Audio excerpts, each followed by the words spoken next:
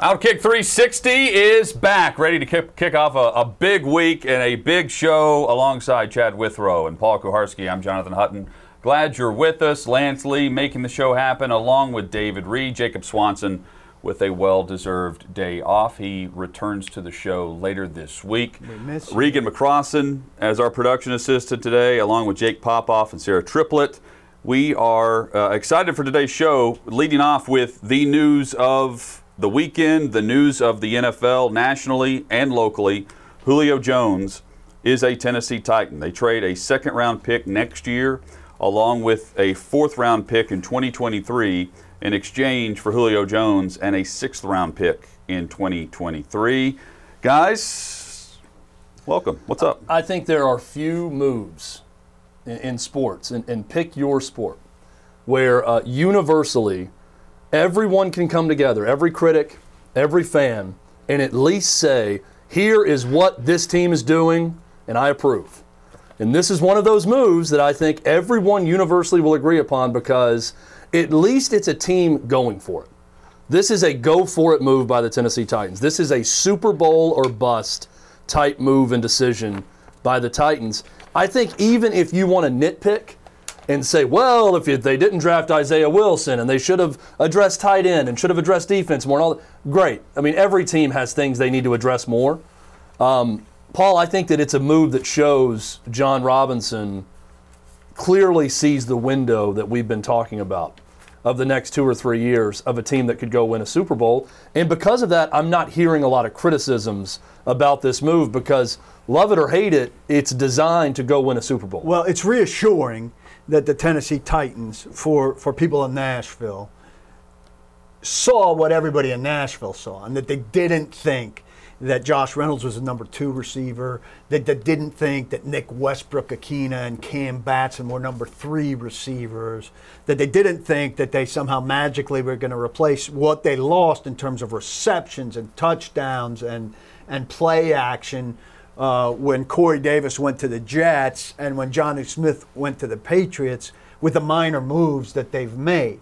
This reestablishes some sort of natural order. They've got 2 top receivers, a 1 and a 2, or a 1A and a 1B now.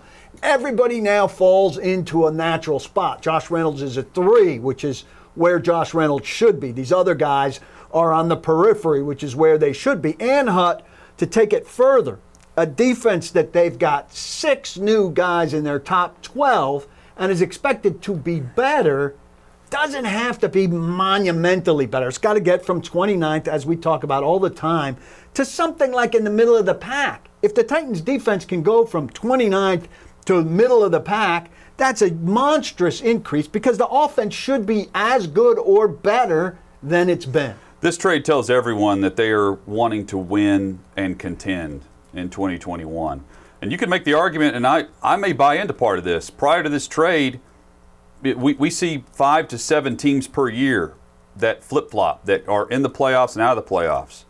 And you can make the argument with the 17th game added, the Titans were not a playoff team without addressing the depth at wide receiver and what they had lost on offense, because you're relying, as Paul just pointed out and perfectly said, you're relying on 6 new starters defensively for a defense that was horrid a year ago.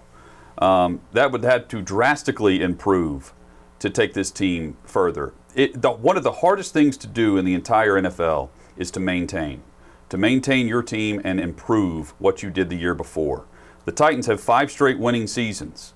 But what they're saying is, it is time to push the chips to the middle of the table and go all in. It is time to pay for a premier wide receiver. He's 32, but still has a lot of tread on the tires. We're going to get to that in a moment. This is a move that says we're close. It's time to go all in and make a true run for it. And Robinson can sit and talk publicly on his press conference about how his job is to acquire the best talent and just let the chips fall where they may. And that's true. That's a good job description.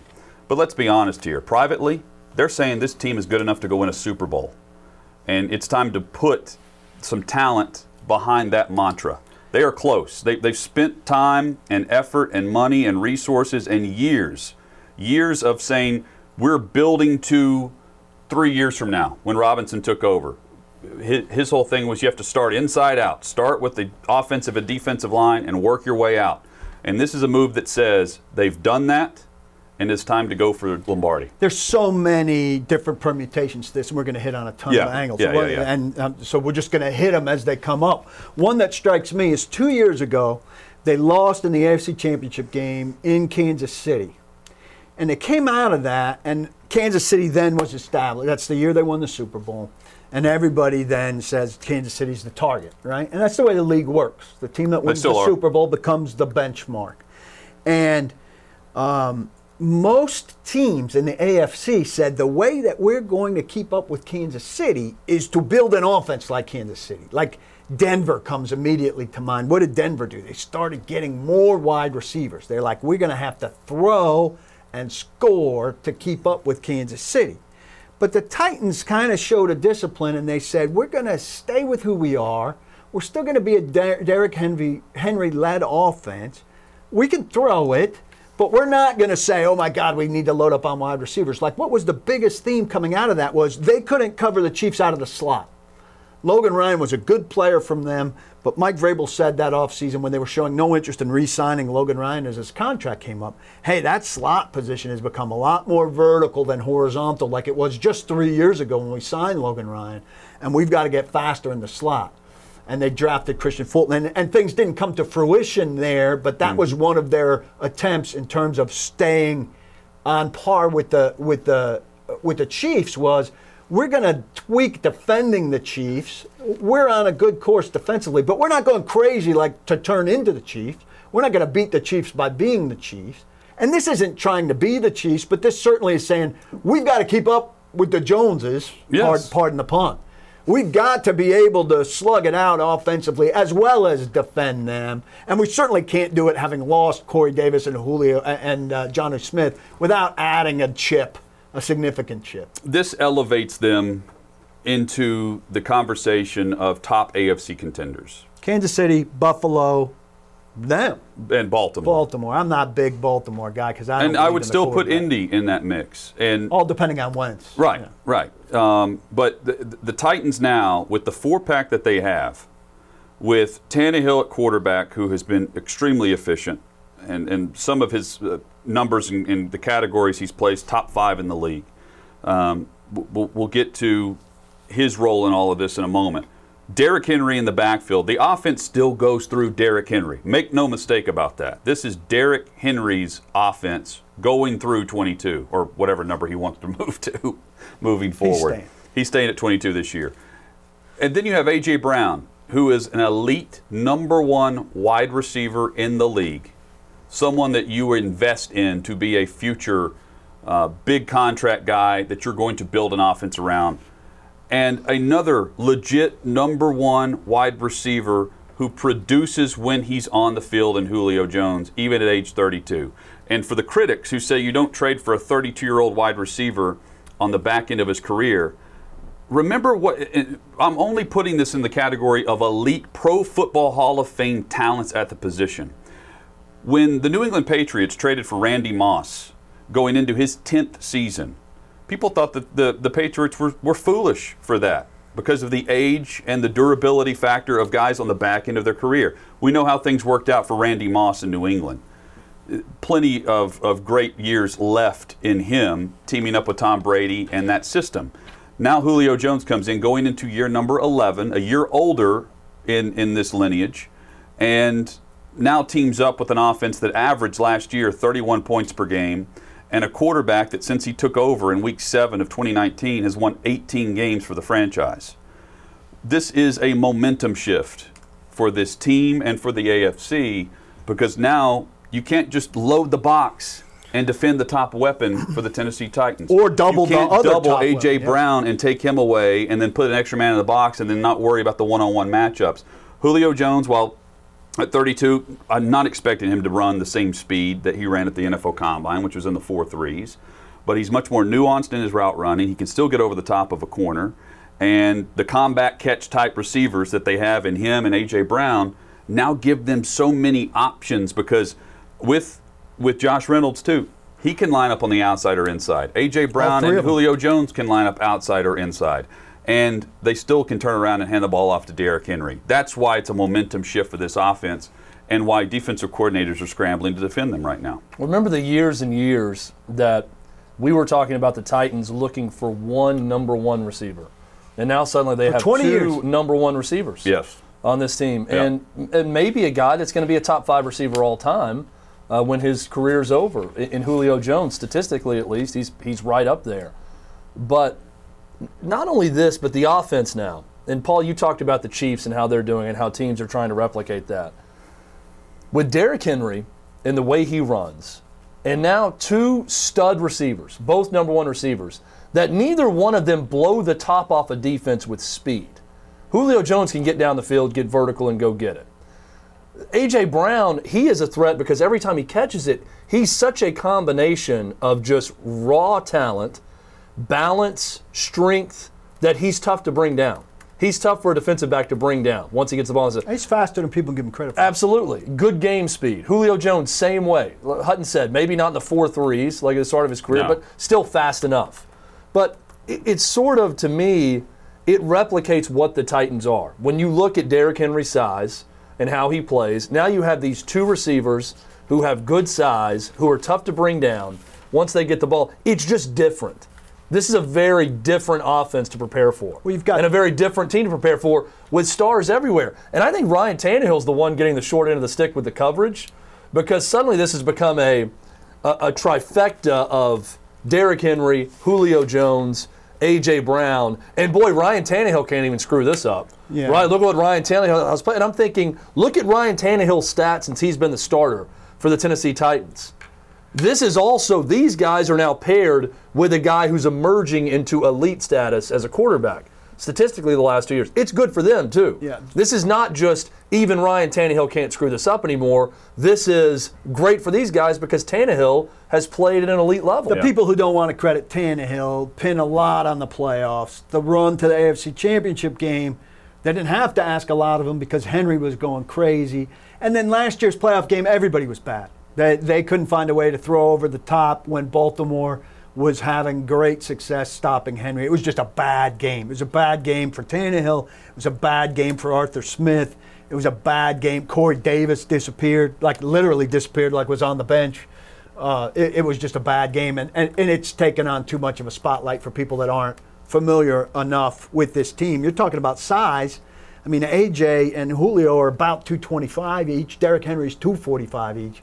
You're going to, have some guys in the training room after combating the Titans' offense, look at their- physical offensive Paul, line. Think about their depth. The only small receiver is Cam Batson. Yeah, and, Everyone. and Kinsey if he makes the team. Josh Reynolds is going to be the number 3. He's 6'3". Big guy. Yeah. He's And he 6'3", also has 200. a knack for separating.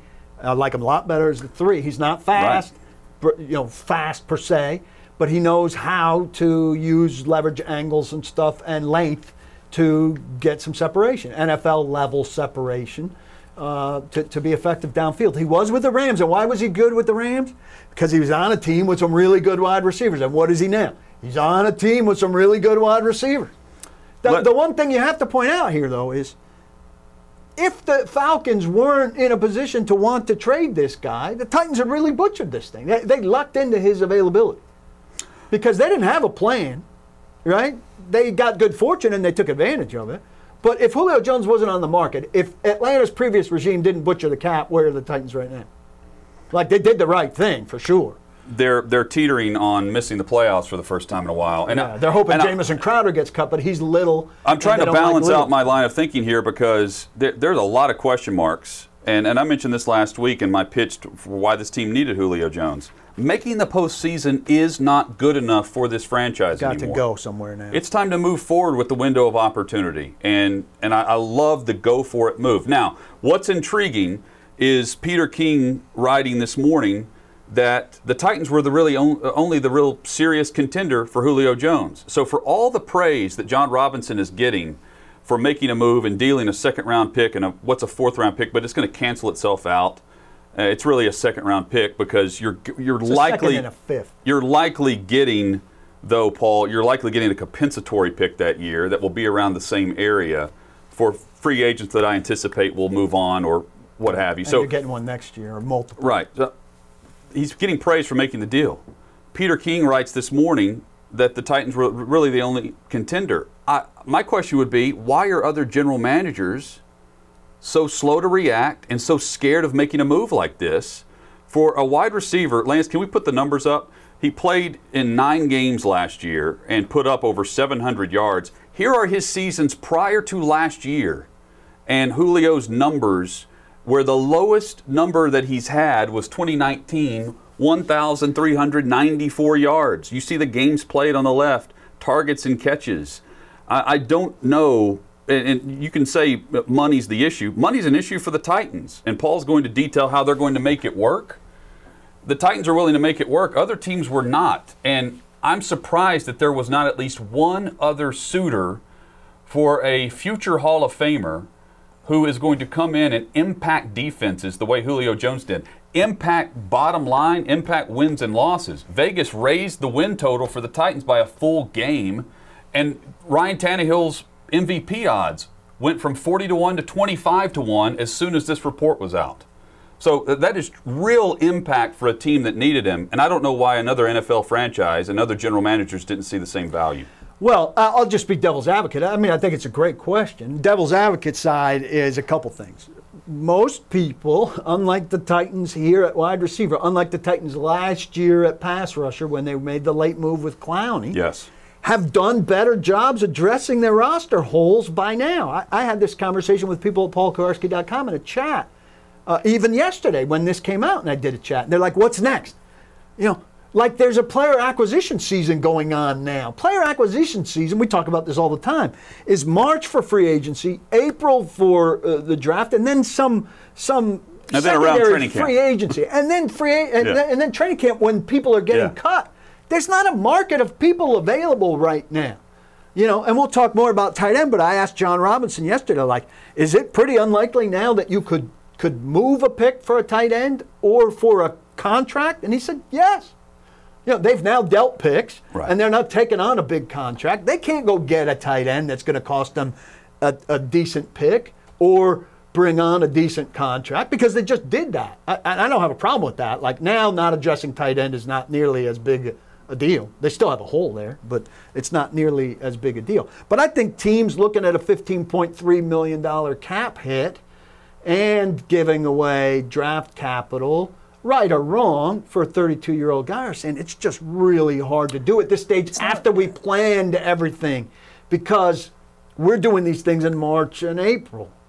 And who's the contending team that has a glaring wide receiver hole? Indy in the division. Well, Indy's it's not a surprise that Indy is very subdued on moves. They traded for DeForest Buckner.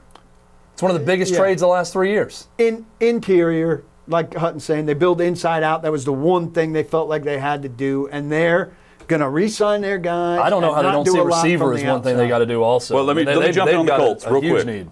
You can make the argument the Colts are feeling the same way the Titans felt in 2019 when they went on the road and lost to Kansas City. The Colts had the game in Buffalo, very competitive, going into the fourth quarter, and that game got away from them. And you know, they're sitting there thinking, we're close. Now we've added the quarterback, and you have a 32-year-old wide receiver. And I keep mentioning his age because I don't think he's on the complete decline of his career.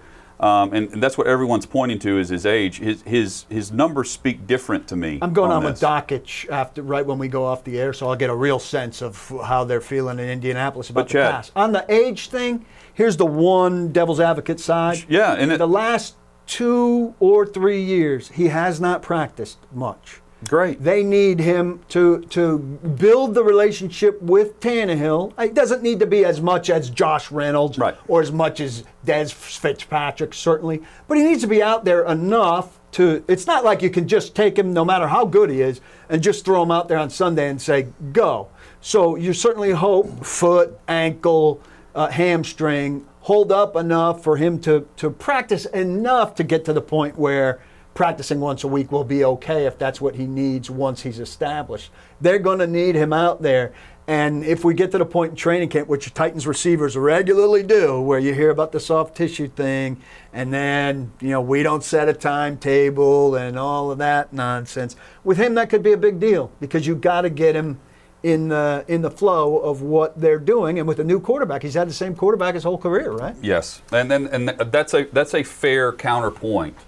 Vrabel's very good. For those that don't follow the Titans as closely as we do here in Nashville, Vrabel is very good at making sure his veterans manage their time and practice time wisely throughout the season, where guys will sit out a Wednesday or Thursday every single week just because he wants to make sure that they're ready to go on game Especially day. as the season extends. Yeah. And he has Yeah. very light practices the deeper you get into a 16-game season now, a 17-game season. Many watching on YouTube, we hope you'll hit the subscription button and ring that bell so you're alerted every time we go live and we post content to the Outkick 360 channel on YouTube. As we continue the conversation, Chad, you were going to pick up on other teams not willing to make this deal and pay the money and restructure certain contracts. And not everyone has the ability, for instance, Indy, to go to their quarterback and just snap their fingers and have a restructure done to make it fit the cap the way the Titans do. That's a luxury.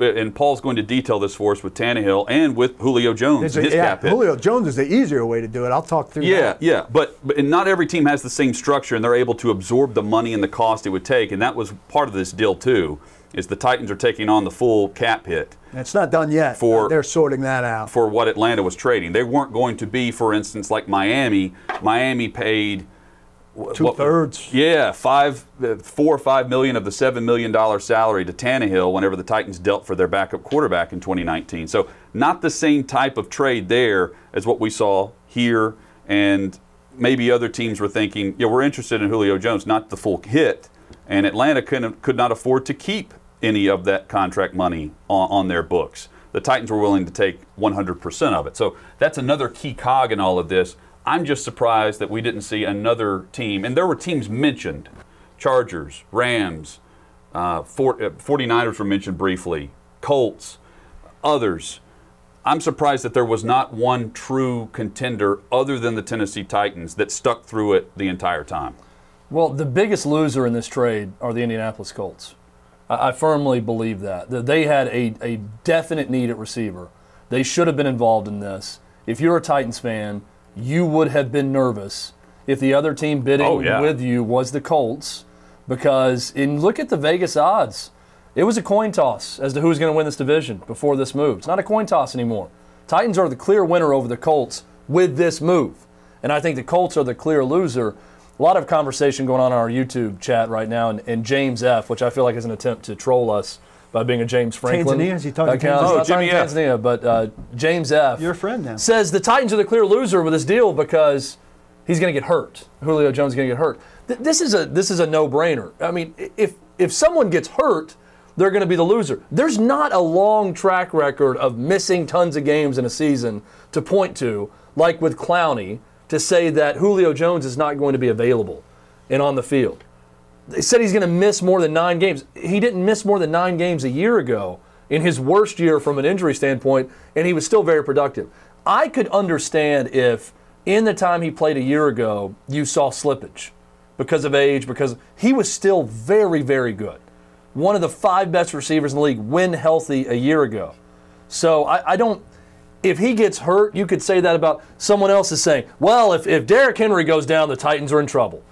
And if Ryan Tannehill goes down, the Titans are in trouble because of that defense. They make teams with their top 2 players who go down who aren't in trouble. Exactly. These are obvious statements. But you cannot sit here and tell me that with the Titans' draft history especially, I know Paul hates when I bring this up, but giving up the picks that they gave up for Julio Jones, a top 5 all-time receiver, with 3 years left, isn't a big win for this franchise, isn't a big win for the city. Take away the celebrity status and what it does for marketing and ticket sales and everything else, what it does for this roster and this offense, and how difficult it is now for a defensive coordinator to prepare for this Titans personnel. It's huge for the Titans. It's why I would have been willing to give up a first-round pick.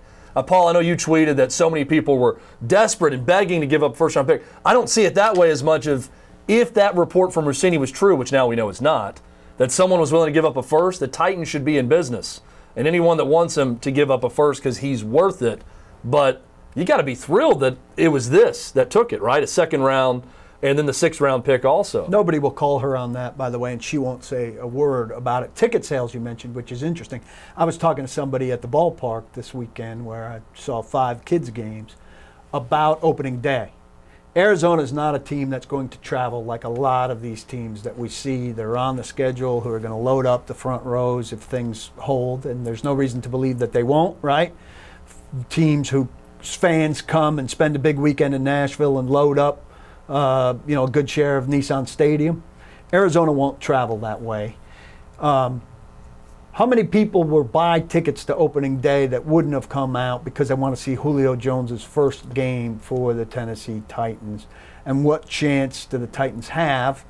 Not that this is fair to the Titans, because the Titans have played good football the last several years and it's been a product worth seeing. But if you come out to see Julio Jones in his first game for the Tennessee Titans, there's a marketing opportunity for the Titans to hook people the right way.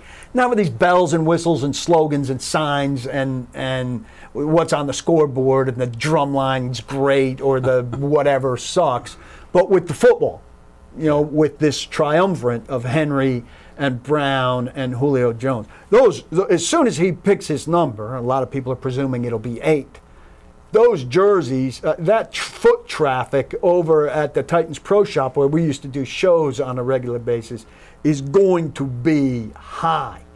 They're going to have an extra worker in there. They're the sewing people that are making those customized jerseys and the rack that's full of those. Those are going to sell. Paul, you ready to be pissed off again? You know why they're going to sell a lot of tickets? Alabama fans. Alabama fans who love Julio Jones in this market will This is flock. a double whammy. I'll give you a number. I think it's 5,000 to 10,000 people per game that Julio Jones could impact ticket sales.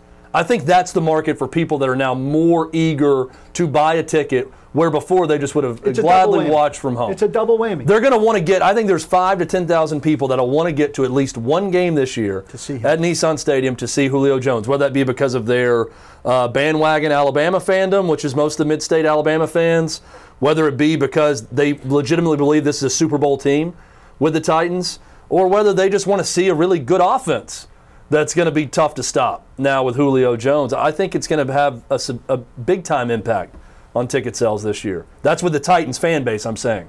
And I'm taking out the opposing team coming in and taking over.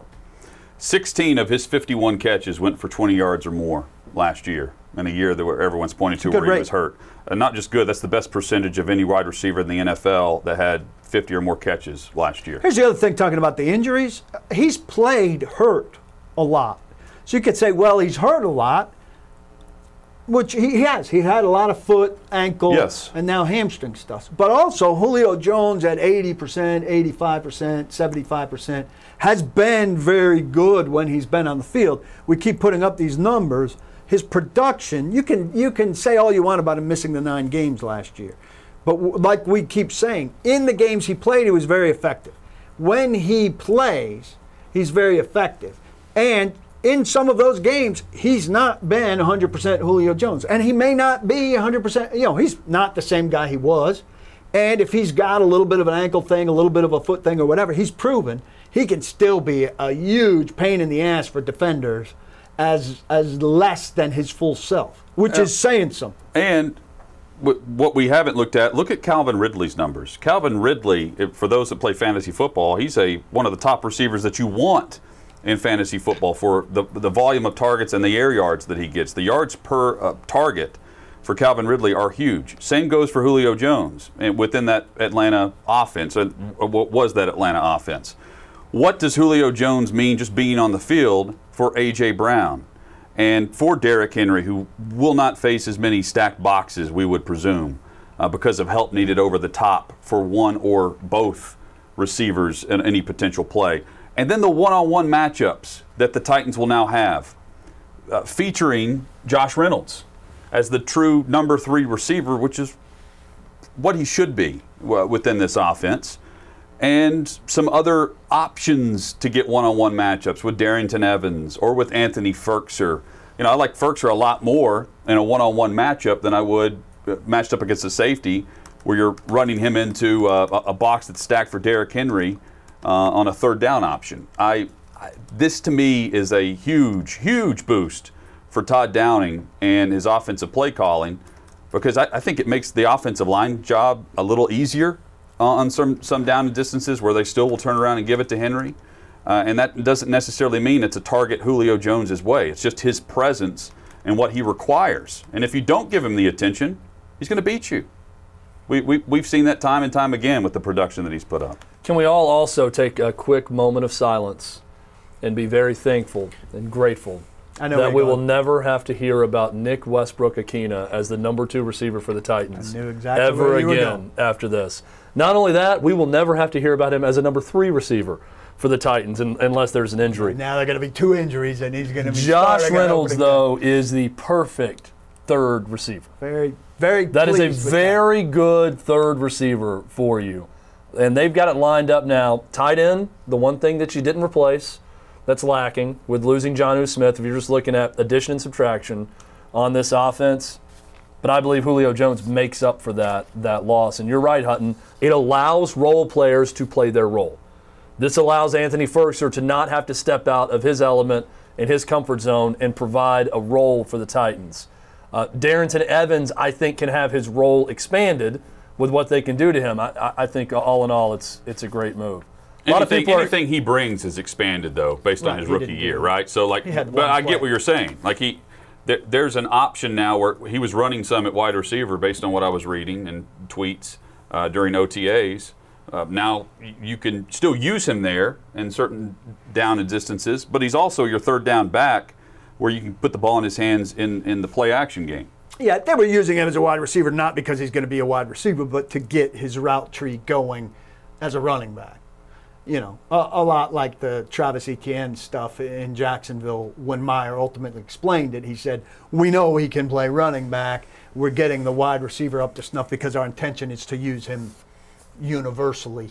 I don't think Evans will be used universally as much, but that's what they're doing. They want Evans to be super well-rounded, and he'll be a great offering, and certainly things open up for he and Firkser because they're going to be the 4th, 5th option most of the time when they're on the field amongst the eligibles. Coming up, we will get into some more topics as we go a layer or 2 deeper with Julio Jones to the Titans. Offensive play sets. We get into how defenses try to defend this offense now just on paper. And we'll discuss Arthur Smith's angle in all of this. Plus, we chat about the deal going down. Robinson staying at the table, at the poker table, as they negotiate through this. And Peter King and Albert Breer had details on all of that in their columns over the weekend. That's all coming up straight ahead on Outkick 360. First, though, MyDrHank.com. MyDrHank.com. Erectile dysfunction affects over half of all men. It does not have to make you half of a man. Since 2017, My Dr. Hank has been making America hard again. And My Dr. Hank helps you get low-cost ED meds to overcome the psychological and emotional barriers to getting ED treatment. They secure your prescription. They then ship it to you discreetly every month from U.S. pharmacies for as low as $2 a pill. So don't wait. Check out MyDrHank.com/Outkick. MyDrHank.com/Outkick. Paul, look at that offer. 50% off. It's better than the deal that Hutton gets on his cricket shirts, which is really saying something. When you're trying something new, you always like to do so at a nice big discount. That's about as good as you're going to find. What is it I say all the time, Hutton, when we have an offer that's too good to pass up?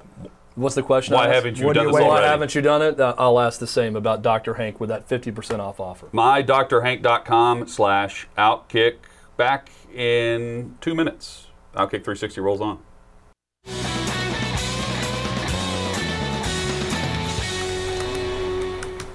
Outkick 360 continues across the Outkick network alongside Chad Withrow and Paul Kuharsky. I'm Jonathan Hutton. You can email your primary complaints in 360@outkick.com. That's coming up on Wednesday. Guys, a lot to discuss today as we react to Julio Jones being traded to the Tennessee Titans. A big portion of this trade, the finance and how they make it work within the structure of Atlanta's salary cap, which is exactly why they had to trade him. They couldn't even sign their own draft class because of how strapped they were for cash underneath the reduced cap. Titans don't have a lot of room either. So, Paul, you wrote at paulkuharsky.com about how they can make this work. And not only could they make it work through Tannehill's restructuring? They could make it work through Julio Jones restructuring. Yeah, so Spotrac now putting this contract on the books for the Titans has them $9 million plus in the hole. So they've got to find that money. Now, to me, the easiest thing to do here is to deal with Jones's contract. Jones comes in with 3 years. This $15.3 million base this year is what they're dealing with. They have to make room for that. They can't fit $9 million plus of it. If they took this salary, right, a guy with his experience, 7 years plus, the minimum is $1.05 million. So you could convert all of it to bonus except $1.05 million. That leaves you with $14.47 million. And you could divide that by 3 and put that, a piece of it this year, a piece of it in 2022, and a piece of it in 2023. So that plus the $1.05 million this year, the minimum base plus 1/3 of what you convert to bonus this year would get him down to $5.873 million this year. So that's a big piece of the whole deal. They need to find $9 million. They will have found $9 million there. Now, they'd still probably need to create some room for their regular function, right? They want contingency money. They want to be able to bring in somebody if somebody gets hurt, all of that. But that would take care of it. And then you're pushing, some money for Julio Jones on your accounting into 2022 and 2023. He's only got $2 million guaranteed beyond this year, and that's on the 2022 salary. So 2 things that just popped to mind here. It's that sounds almost too easy. Is this because the Titans can do this, or any team could have done this, trading for him? Any team could do this, trading for him. Yeah, it's not a big deal. So his scheduled base, his scheduled cap numbers in 2022 and 2023 will go from 11.5 million to 16.3 million. So, but those years aren't guaranteed. That's right. So if he winds up, say, a 1-year player, you would have pushed, $5+ million into your cap on those 2 years of dead money. Now, next year, I talked to one cap person, who said the thing about next year and a team's reluctance to maybe do Tannehill, which we'll talk about next, is that the league put out, or the league and the PA together put out, that next year the ceiling is what, 208? Yes. Yes. Well, the ceiling isn't helpful. The floor is what you need to know, right? That's what you're scared of, is the floor. If it only goes up a little bit and you're pushing money into next year, that handcuffs you.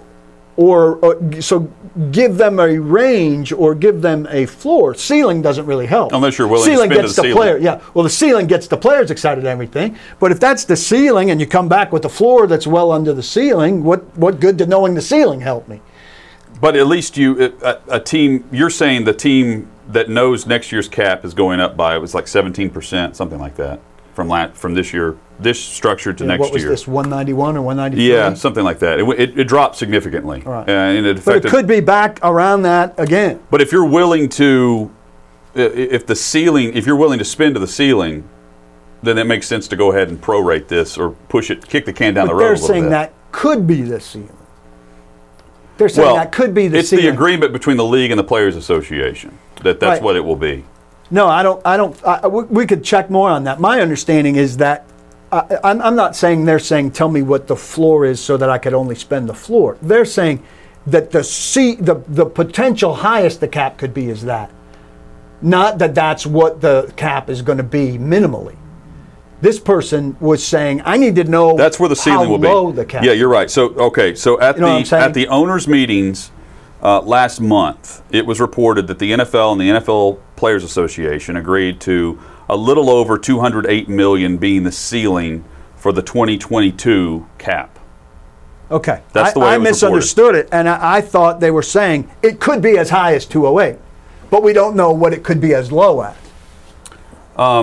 What we do know is it's going up, and this just go back to my point of I'm really surprised, really surprised that there's not another general manager that didn't just dip the toe in the water, but jumped in the way Robinson did. So let's do the Tannehill deal. Now, say Yes. you have a little bit of concern that maybe this is 1 year. And with this is a Julio chip. Jones. This is a chip for the Titans' favor that other teams do not necessarily have, where you just go to your quarterback and restructure immediately, and it handles all of your problems. Yeah, well, I think the worry too is Atlanta in a year could be in the exact same position with Matt Ryan that they're in with Julio Jones right now. His cap number is over $40 million next year, Yeah. which is enormous for Aaron Rodgers or Patrick Mahomes. If Matt Ryan shows slippage, they're majorly handcuffed. Well, and what has Arthur Tannehill- Smith called it? It's not a rebuild, it's a restructure that they're going through right now. It's an awkward spot, is It's what a it is. very awkward Because you spot. got a quarterback who you should be in win now mode with, and you are trading away one of your best assets because of salary cap issues, but you're also trading away a spot where they're good. Yeah. I mean, with Kyle Pitts coming in, with Ridley, they're good on offense Brady at receiving Jarrett's a good options. player too. So But it see, makes a that- little sense from that respect. And they did, on a much bigger scale, what people are asking the Titans to do now on a smaller scale. Yes, The Titans are yes. just at the beginning of this. But they went to the Super Bowl. They blew a game where they had a big lead. And they said, we are there and we need to stay there. And they pushed cap money back, and they pushed cap money back, and they pushed cap money back. It results in the fact that they have to get rid of Julio Jones. And that maybe next year they're completely screwed with their quarterback having a cap number that's over $40 million of a 208 cap. That's a problem, right? So that's where the Titans' reluctance comes in. They might do it here once, but they're not going to do it a bunch because at least until you're assured that the cap raise is coming. But along with the cap raise coming is A.J. Brown's new contract coming and Jeffrey Simmons' new contract coming, right? And that's going to take some of this money. If you restructure Tannehill, you convert all but that 1.05 of his $24.5 million base salary into signing bonus, and that saves the team 15.6 this year. All right. Now they don't need all 15.3; they need 9 to cover it. So that gives them the 9, and then they have almost 6, remaining wiggle room. That would be ideal, right? That adds $7.8 million to the cap for Tannehill in 2022 and 2023. Sounds functional, right? You do does it to me. once. Next year, you're not wild about $7.8 million additional dollars. Plus Julio Jones is 11 point something that you weren't anticipating, so you got a lot more expensive, and it could be the first year of A.J. Brown's new deal. First year's generally not monstrous cap-wise because you've got a big signing bonus that takes the bulk of it, and the first year guarantee isn't cap-wise very big. But those things start to push out into the future. 2023, the cap should be much bigger. So Robinson wasn't saying much except that those conversations are internal. It's going to be one of those two things, conceivably. I don't know why you'd want to do Lewan ahead of Tannehill. Tannehill's more stable. Lewan missed 4 games 2 years ago. Lewan missed the season last year. You sure as hell hope Lewan is, a stable, solid left tackle for you. But if you're saying who's more certain over the next 3 seasons, I think unquestionably, in a or B, you say Tannehill. I agree. Hit us up on Twitter at Outkick360. You can also join us on the YouTube chat and just search out Outkick360 channel on YouTube. We hope you'll subscribe while you're there. If you're watching on the YouTube feed or if you're watching on Twitter, you can go to our Twitter feed to find the YouTube link. We hope you'll subscribe there. And hit the alert button anytime we go live or post exclusive content. It goes to our YouTube channel first, Outkick 360, across the Outkick network. Tannehill has been elite over the last 2 seasons. He's 3rd in quarterback rating. He is 3rd in passing touchdowns in the league, and he leads the league in yards per attempt.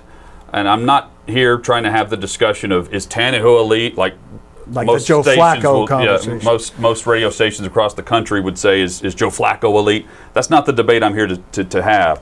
I'm talking style of offense, and he fits this style of offense perfectly. He's the most efficient quarterback in the league on play action.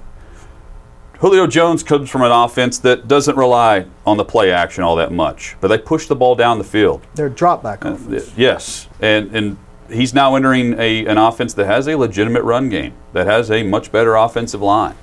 And in thinking about how they can deploy A.J. Brown and Julio Jones, and Julio's very good on the double move, Todd Downing is sitting here thinking he's just inherited an offense that he has a lot of expectation to live up to with Arthur Smith now in Atlanta. But now the play call and the layers that he can add to this, because it wasn't going to be, even without Julio Jones, the exact offensive system that we saw Arthur Smith run. Because I think the smart fans would want this offense to evolve some, because you give a defensive coordinator and defensive assistants across the country and across the league an opportunity to evaluate your system and make adjustments to that going year to year. No different than a rookie quarterback getting film on him and knowing how to defend him a year later.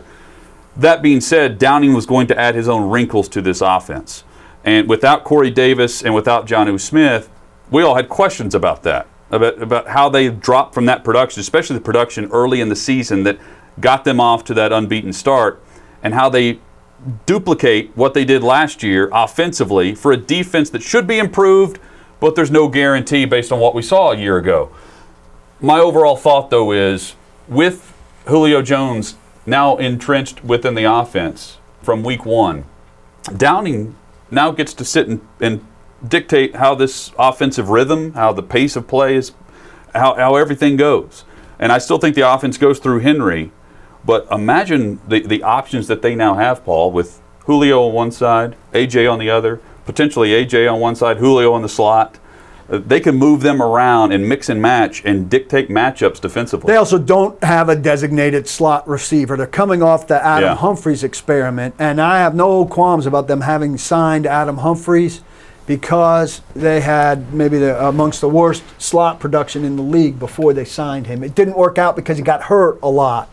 He has concussion issues, and we all hope the best for him. He's in Washington now, but I fear that he'll suffer another concussion and be at the end. Now, you mentioned before, the only little guys they have are Batson and Kinsey, who's unlikely to make the team. I think that Ryan Tannehill simply likes big wide receivers. I've talked about this with Blake Bedingfield, the former scout who writes at my site. They have all big guys. If you look out there at OTAs, all of the fringe guys all look the same.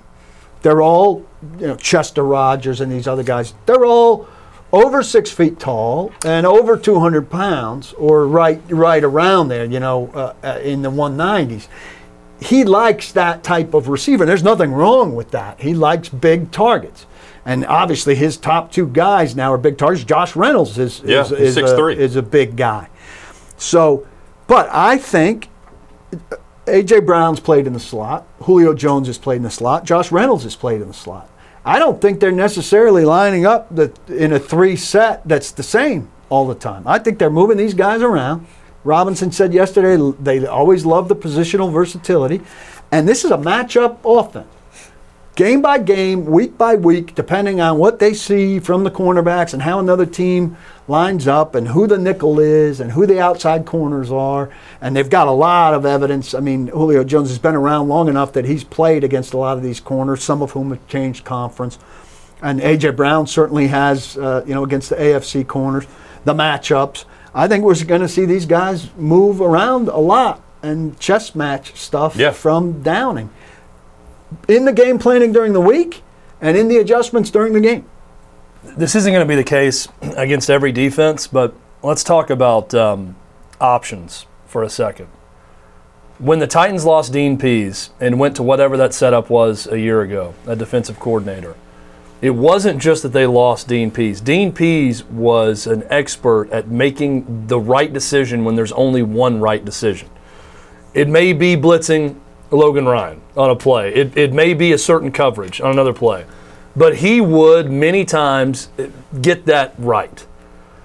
The beauty of Todd Downing taking over for the first time as an NFL offensive coordinator for Arthur Smith, and why this may not be.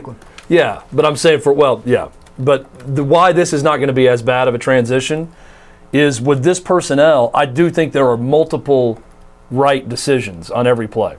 It doesn't have to be, I have to make the perfect call with this personnel to get a positive play against this defense. Again, some defenses that will be the case because they're going to be that good.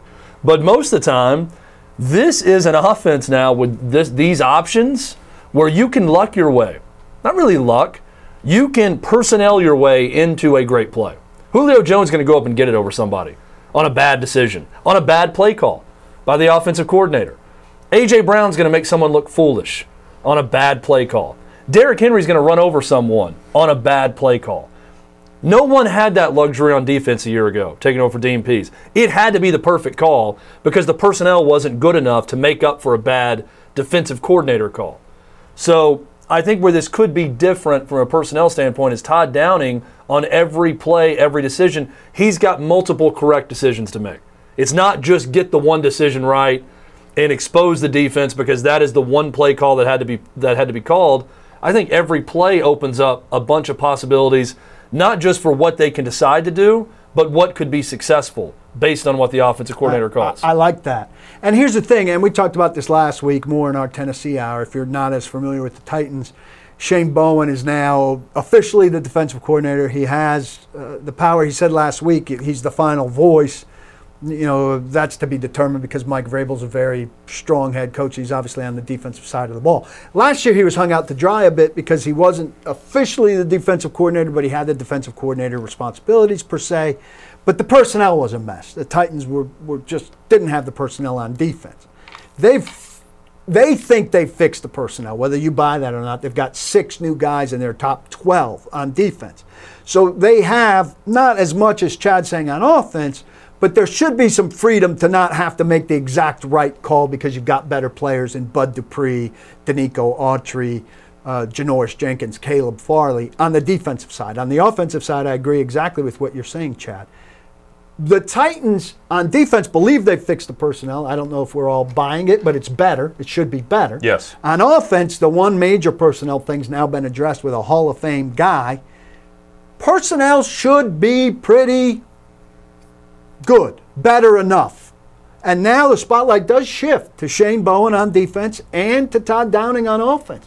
Coordinators, Robinson and Vrabel can say, we've got what we need. Now let's make it work. Well, and now the attention also shifts to the Titans. You're right, internally and the fan base, it shifts to the fan base certainly feels good about the offense. Yes, the fan base yes. has a lot of doubt about the defense because the team lost their faith, fairly so, last year. But they don't believe in if you're the let's just use the fixing Colts. We use the division as the example, and that would be the case for any team across the NFL. If you're the Colts, how do you match up against this offense? You're strong in the interior defensive line. They're very good on the line, but they lose Autry. They've drafted, so they have a rookie playing on the up front with Kwity Paye. They have DeForest Buckner. Again, they're still good on the defensive line. especially at the middle. In the secondary, you have Xavier Rhodes, who they've brought back, and Rock Ya-Sin, who was booed out of the building whenever the Titans played there last year. How are you matching up against A.J. Brown and Julio Jones, and also adding in Josh Reynolds to the slot, and defending the passing game that the Titans can bring? Well, on top of the run threat that the Colts generally do a decent job with against Henry. the first thing I'm thinking is they're trying to keep their offense on the field. Right? They are first and foremost trying to run Jonathan Taylor. Let's go counterpoint. The Titans were among the worst teams in the league in time of possession a year ago. Like they strike fast, and they were efficient. They were clutch. Time of possession is not on their side generally. Right. Well, it's a combination of when they score, they do it pretty effectively. Yeah, when they have the ball, ball, they also get score. into some 3-and-out ruts where they're ineffective. They're not the old Titans of Jeff Fisher with 19-play 9. Yeah, but they didn't so much. They did not have among the all offenses across the league. They didn't have. They were lower tier on the 3-and-outs. I think it was 17% or 19% of their possessions went 3-and-out. I mean, it was good. Yeah. I mean, when they got the football, they generally went and scored. I think they averaged a point per possession, or not 2 points per possession. But don't you think if you're the Colts, your first thing is they want to play Titans-like football and run Jonathan Taylor and control the clock? Yeah. But defense, I just don't. I would be asking the same question for this Titans secondary last year on how you match up against this offense. How you go down. Atlanta was a good example. How do you match up against their offensive firepower with what they possess at wide receiver, or did, with Julio in the mix? Yeah. Because you had Gage as your third wideout option, and now Reynolds is that type of player. I was not in love with the Titans before this move. I picked them to go to the Super Bowl last year, so it'd be hard for me to do it again. Sure. I like Buffalo a lot.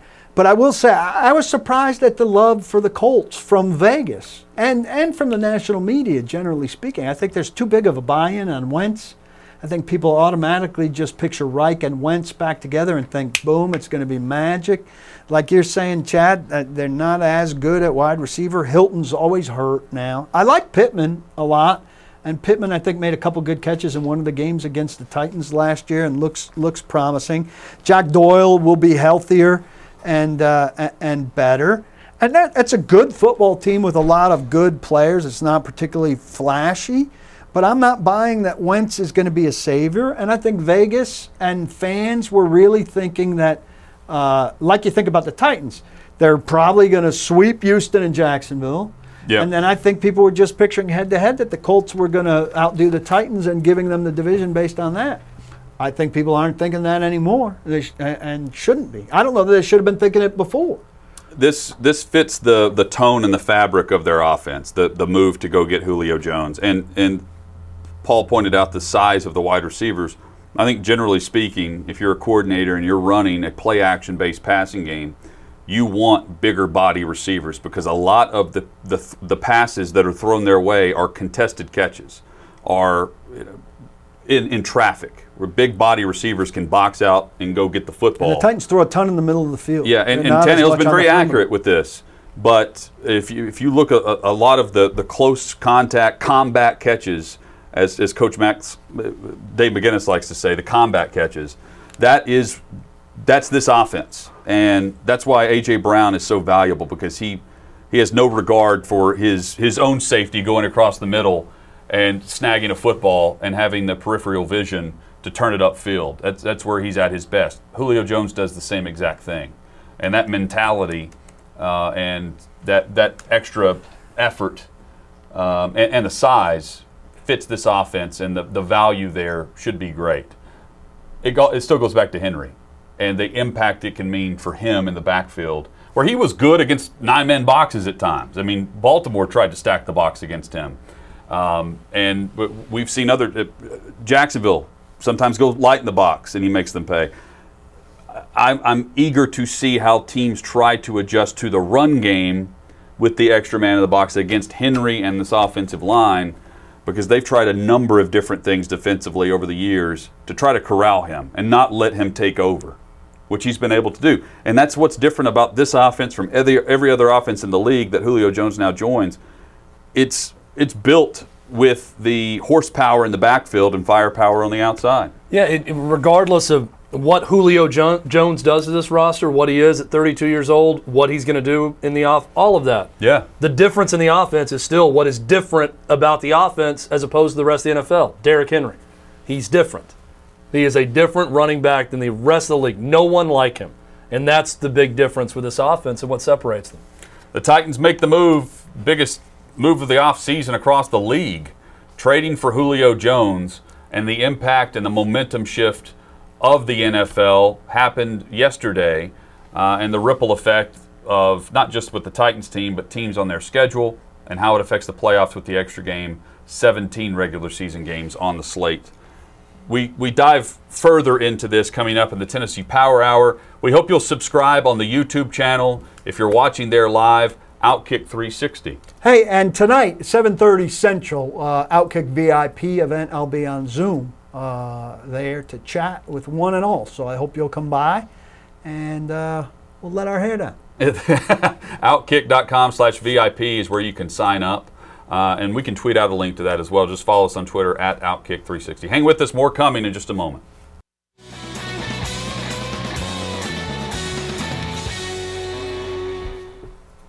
Outkick 360 across the Outkick Network. It is the Tennessee Power Hour. Alongside Chad Withrow and Paul Kuharsky, I'm Jonathan Hutton. Lance Lee making the show happen for us today, along with David Reed, who is the chairman of the board. Jakob Swanson with a well-deserved day off. The Bath Salt Bandit will be back with us later this week. Regan McCrossan, Jake Popoff making the show happen from a production assistant standpoint. We appreciate them. Shout out Sarah Triplett as well, who joined us for the first hour. Guys, first hour jam-packed with the NFL news of the day. Julio Jones is a Tennessee Titan. And I'm curious to get perspective from you on the Arthur Smith connections to all of this. Julio Jones has Jimmy Sexton as his agent. Arthur Smith has Julio Jones as his agent. And Jimmy Sexton, you mean? Yes. You said Julio Jones. You said Julio Jones was his agent. You meant Julio Jones has Jimmy Sexton as his agent. Jimmy Sexton is also the agent for Arthur Smith. And I can't help but think that Arthur Smith would not have asked about this and known about this through his agent prior to taking the Atlanta Falcons job, because he had plenty of offers with other jobs and inquiries. I mean, he interviewed for practically every opening. I'm thinking Arthur has known about this. There's a lot of people that are putting the winners and losers of this trade, and they have Arthur Smith as a loser in this trade. And they're not wrong in putting and listing him there, but the connections here are, to me, pretty easy to make sense with how you know who's available and when. I know that Arthur knew that the salary cap was a mess in Atlanta when he took the job. I mean, that's doing your homework and having conversations. Let me take it a step further. And Atlanta management certainly told him, listen, we're going to have to do some things to get the roster right here financially. Let me take it a step further. John Robinson, West Tennessee guy. Jimmy Sexton, West Tennessee guy. Arthur Smith and all the connections with the Titans. Is there a reason the Titans didn't go until they did to take a receiver? Because they knew the whole time this was happening. They had a deep understanding that they were going to be the top contender based on relationship with Arthur Smith and Jimmy Sexton. You still can't know you're getting him. You don't know. You can't guarantee know what somebody else is Terry doing. Fontenot is going to trade to the best offer. What you don't know. You don't know is what other teams are going to offer. It's a roll of the dice. Other team could swoop in at any moment. It only takes one. We talk about that all the time. But if you know you're willing to offer a first, and that the tie would go to the Titans, if you say we're not going to lose them no matter what, I mean, there's no way to know 100%. I'm saying if you're pretty certain, we're willing to go to a first if that's what it takes. And we know that if it's a first, that's the best they're going to get, then we're going to get them. We're going to be the ones they want to deal with because of our relationship with Arthur Smith. Does that make you more inclined to pass on some receivers early on and then go get Des Fitzpatrick? I think conceivable, but not likely. I still don't buy it. I think you would have done better getting yourself insurance. I'm giving John Robinson a ton of credit you are. By saying that. I'm saying this is an ultimate 3D chess move and not a checkers move if that's the case. And look, I think they just screwed up by taking a linebacker in Monty Rice when they did, and that's why they ended up where they were. But maybe he did know something. Who knows? But think about his 4 big veteran deals. He dumped Dorial Green-Beckham, who they would have cut at that point. They got Dennis Kelly, who was a very significant piece of the offensive line group for a good while. He got DeMarco Murray for a pick swap, who was a foundational guy of the culture change right out of the gate, gave them one great year, one okay year, but was really a tide-turning guy. Ryan Tannehill, absolute steal when getting a quarterback is the single biggest thing you have to do as a general manager. And now this. I mean, if we could say there's one thing that John Robinson is absolutely good at, it's trading for a veteran player. So he definitely has established his abilities with that. Just to pick up on what you're saying, Chad, I had one guy on Facebook who was just insistent that John Robinson the Titans let Arthur Smith leave with this being contingent pretty much on this. First off, the Titans don't have to let anybody leave for a head coaching job. Arthur Smith could have gone and taken any head coaching job he wanted in the NFL. There's not a permission thing there. There are professional courtesies about communication. What a conspiracy theory. This idea that he's a Arthur, sleeper. He's you a sleeper can go agent. take the head coaching job in Atlanta if you trade us. Julio Jones. Terry Fontenot is ultimately, I'm sure, has the power to do the trading. Arthur Blank is signing off on the trading. I mean, you're going way, way too deep there. This is not the grassy knoll. This also is a deal that Fontenot approved yesterday morning. Like this came together Saturday and Sunday. They've been talking for 2 to 3 weeks. It heated up Saturday. It got finished Sunday. They consummated the relationship. How much did and it sounds like they went to Asheville. Yeah, no more flirting. It's time to go ahead and get in bed together on Sunday. I think Julio may have assisted in all of this from this angle. He was the efficient. We are gathered here today. So Albert Breer reports and makes it official that Julio Jones did not know that he was live on the air with Shannon Sharpe and Skip Bayless on Undisputed. Now, in listening to it, it's pretty apparent that it's easy to assume that he didn't know. That Shannon Sharpe's phone call, you pick up the phone, you answer it, nah, I'm out of there.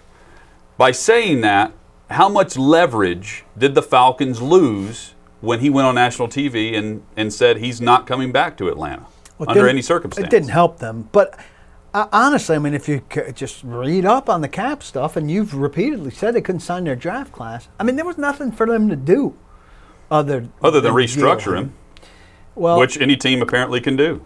Yeah, but that would have got them down to 5 and pushed money ahead, and I'm talking about how bad they are next year. Yeah, so you don't want to keep kicking the can. Restructuring. They got to stop restructuring. You kick the can down the road, and Dimitrov's not there because of some of this salary cap, maneuvering. That's right. Which and to Dimitrov, I'm not. Dimitrov went for it, which is what you want a guy to do after they lose the Super Bowl when they had it won. They're up 28-3. Let's go back to Albert Breer's story that he did not know. He didn't. I think it was pretty clear he didn't know. I like the confirmation. Yeah, I mean, it was definitely not an interview-like answer. When he says, "No, I'm out of," it wasn't. We also like don't do there interviews on a TV show on somebody's speaker on their cell phone. It's a weird story because why I want to crush Shannon Sharpe for doing that, putting a friend on the phone, not knowing they're on air, you might not be friends and asking anymore. them a news question. It helped, but it helped Julio Jones. Sure did. So it doesn't seem like he's mad about it. It's almost like Shannon he Sharpe. got what he wanted. I don't know that Shannon Sharpe was trying to help his buddy. He was trying to get a story live on air, but in turn, it helped a buddy. And it's great content for their show. I think I'll ask him that question when he talks. Is that a good question? Yeah. Are you mad at Shannon for putting that call in the air? I think it's a great question. Well, I don't think he is. Let's go. If he was mad, it would make Shannon Sharpe look terrible. Let's go inside baseball here, right? But if he's not, then it's not a big deal. Well, because normally if you call on a show like that or any show across the country, if you're on hold or if you're on the phone, the way that phone call is routed in, you can hear all the hosts at the same time, right? Like while you're waiting. Shannon Sharpe calls him up, puts him on speaker. You have the two other hosts there. Being quiet. Well, no, they chime in and they say, by the way, we should tell you you're live on the air. He's not necessarily going to hear that the way everyone tuned into the show heard that. The way speakerphone background noise. Yeah, so I understand the confusion with people that say, oh, Julio Jones was told he was on the air. Well, he was, but he didn't necessarily hear it. And it wasn't because you're holding the phone Sharpe next to Shannon Sharpe, who didn't say that. Yeah. So there's a little inside baseball to the behind-the-scenes aspect of how that may not have made its way to Julio the way it did to everyone watching the segment. Also, we should say this. Julio Jones may well have told the Falcons weeks before, I'm out of here. So the fact that here's where we get caught up in it, right? Mm-hmm. We want to be players and we want to know the story. But that story may well have been known by the people it was important to, right? I think we all got the curtain pulled back for us. Well, but he may have told the Falcons, and he's the one that said he wanted to be traded, the story goes, right? Yeah. They had the cap problem. It was probably both sides. But he clearly at some point told them he wanted to be traded. So I'm out of there may have been well known to Atlanta. Just the fact that he took it public and the pressure came on, it changed the dynamic. And there is no doubt that Atlanta, they weren't holding their cards too closely to the vest whenever you have your team website immediately writing a story about what Julio Jones said on Undisputed. Right. And Jeff Schultz wrote it. The Falcons had the video montage prepared for Twitter as soon as he was traded yesterday morning on a random Sunday. Yeah. I mean, they've had that in the can for a while. They knew this was going to happen. I mean, clearly he knew. I mean, it's funny now, but to me, it's just an interesting media discussion. Can you guys get a video montage together of my departure just to have? Can I get the camera on me one more time, please? Just since we're talking about Jimmy Sexton and doing moves and relationships and all that. If Jimmy Sexton can pull this off, if in fact we're going to go with a conspiracy theory that Jimmy Sexton, in some way with Arthur Smith and Julio Jones and his tie to the Titans or his tie to the state, could pull off something like that for the Titans, may I ask you, Jimmy Sexton, would you please one time pull off a good move for your alma mater, the University of Tennessee? Instead of continuing to bend them over a barrel and screw them, please help your alma mater and land them a big-time coach. And don't hold out for more money or continually screw over your alma mater with your clients like Lane Kiffin and others. Please, just one time do that. In your lifetime, you have this much power. I'm addressing you directly as a fellow University of Tennessee alum. Please and thank you. Paul, let's get into tight end and now the missing piece that we have discussed all off season of the depth. And they lose Jonnu Smith. They have Anthony Firkser, but is Firkser ready to take on that type of role? You asked Robinson this yesterday in the presser with his media availability after the trade, after acquiring Julio Jones for a second-round pick and a fourth-round pick. If they have the capabilities of using the same type of draft capital to then go out and get a tight end. He told you that's likely, not likely. So he was asked a general tight end question, and he gave the, we're monitoring guys who are out there, but we like the young people that we have, and we like the growth. Very kind of standard stuff. It took me a while to get back into to follow up, but I said, are you in position now after doing this to give up draft capital or to take on a contract? And he pretty much said that would be very difficult at this stage. So the idea that they're going to trade a third or fourth round pick for a tight end who's under a veteran contract that includes some kind of substantial money, I think you got to toss out the window now. Can they, so in your restructuring, and we went through the math equation on Mathline here on Outkick 360 for Julio restructure and the savings there, and then what Tannehill could do too. Could you restructure both and save even more? And to be able to go sign a 1-year veteran minimum type deal for a tight end who's out there? Well, you could, but then you're talking about pushing 12 into next year. And I'm throwing out scenarios that we're going to hear. For as conservative as they have been. I know. About doing it. I think they were reluctant to do it this year for this guy. That's exactly why I asked that question. I think there's no way they're kicking 12 into next year in order to add a tight end on top of asking Julio. That they have their group. I think it's likely that they have their group. I think, somebody that they liked in a recent draft gets cut somewhere and they bring him in and he's a minimum guy who gets, 50 or 100 grand signing bonus or something like that. That kind of guy. And that brings up a very interesting point about who's shown up and who hasn't for OTAs. Jared Pinkney is nowhere to be found. And I know that they don't know where, he hasn't checked in and said, I'm doing X as opposed to being there. They have the same curiosity about him as I do, as we do. And that's a dumb move when there are some undrafteds and some guys who were undrafted in recent years in the mix there. So I don't know what he's doing, but I would say his chances are way down. And we should mention, this is just an easy segue here, Kevin Johnson also not there. Oh. He has retired. He's on the reserve list, retired list, after a week of veteran OTA. Which he was not at. Right. He wasn't at the 2 where I took attendance. I will say this. There may be circumstances that I don't know about. And this is where the Titans suffer for not sharing details.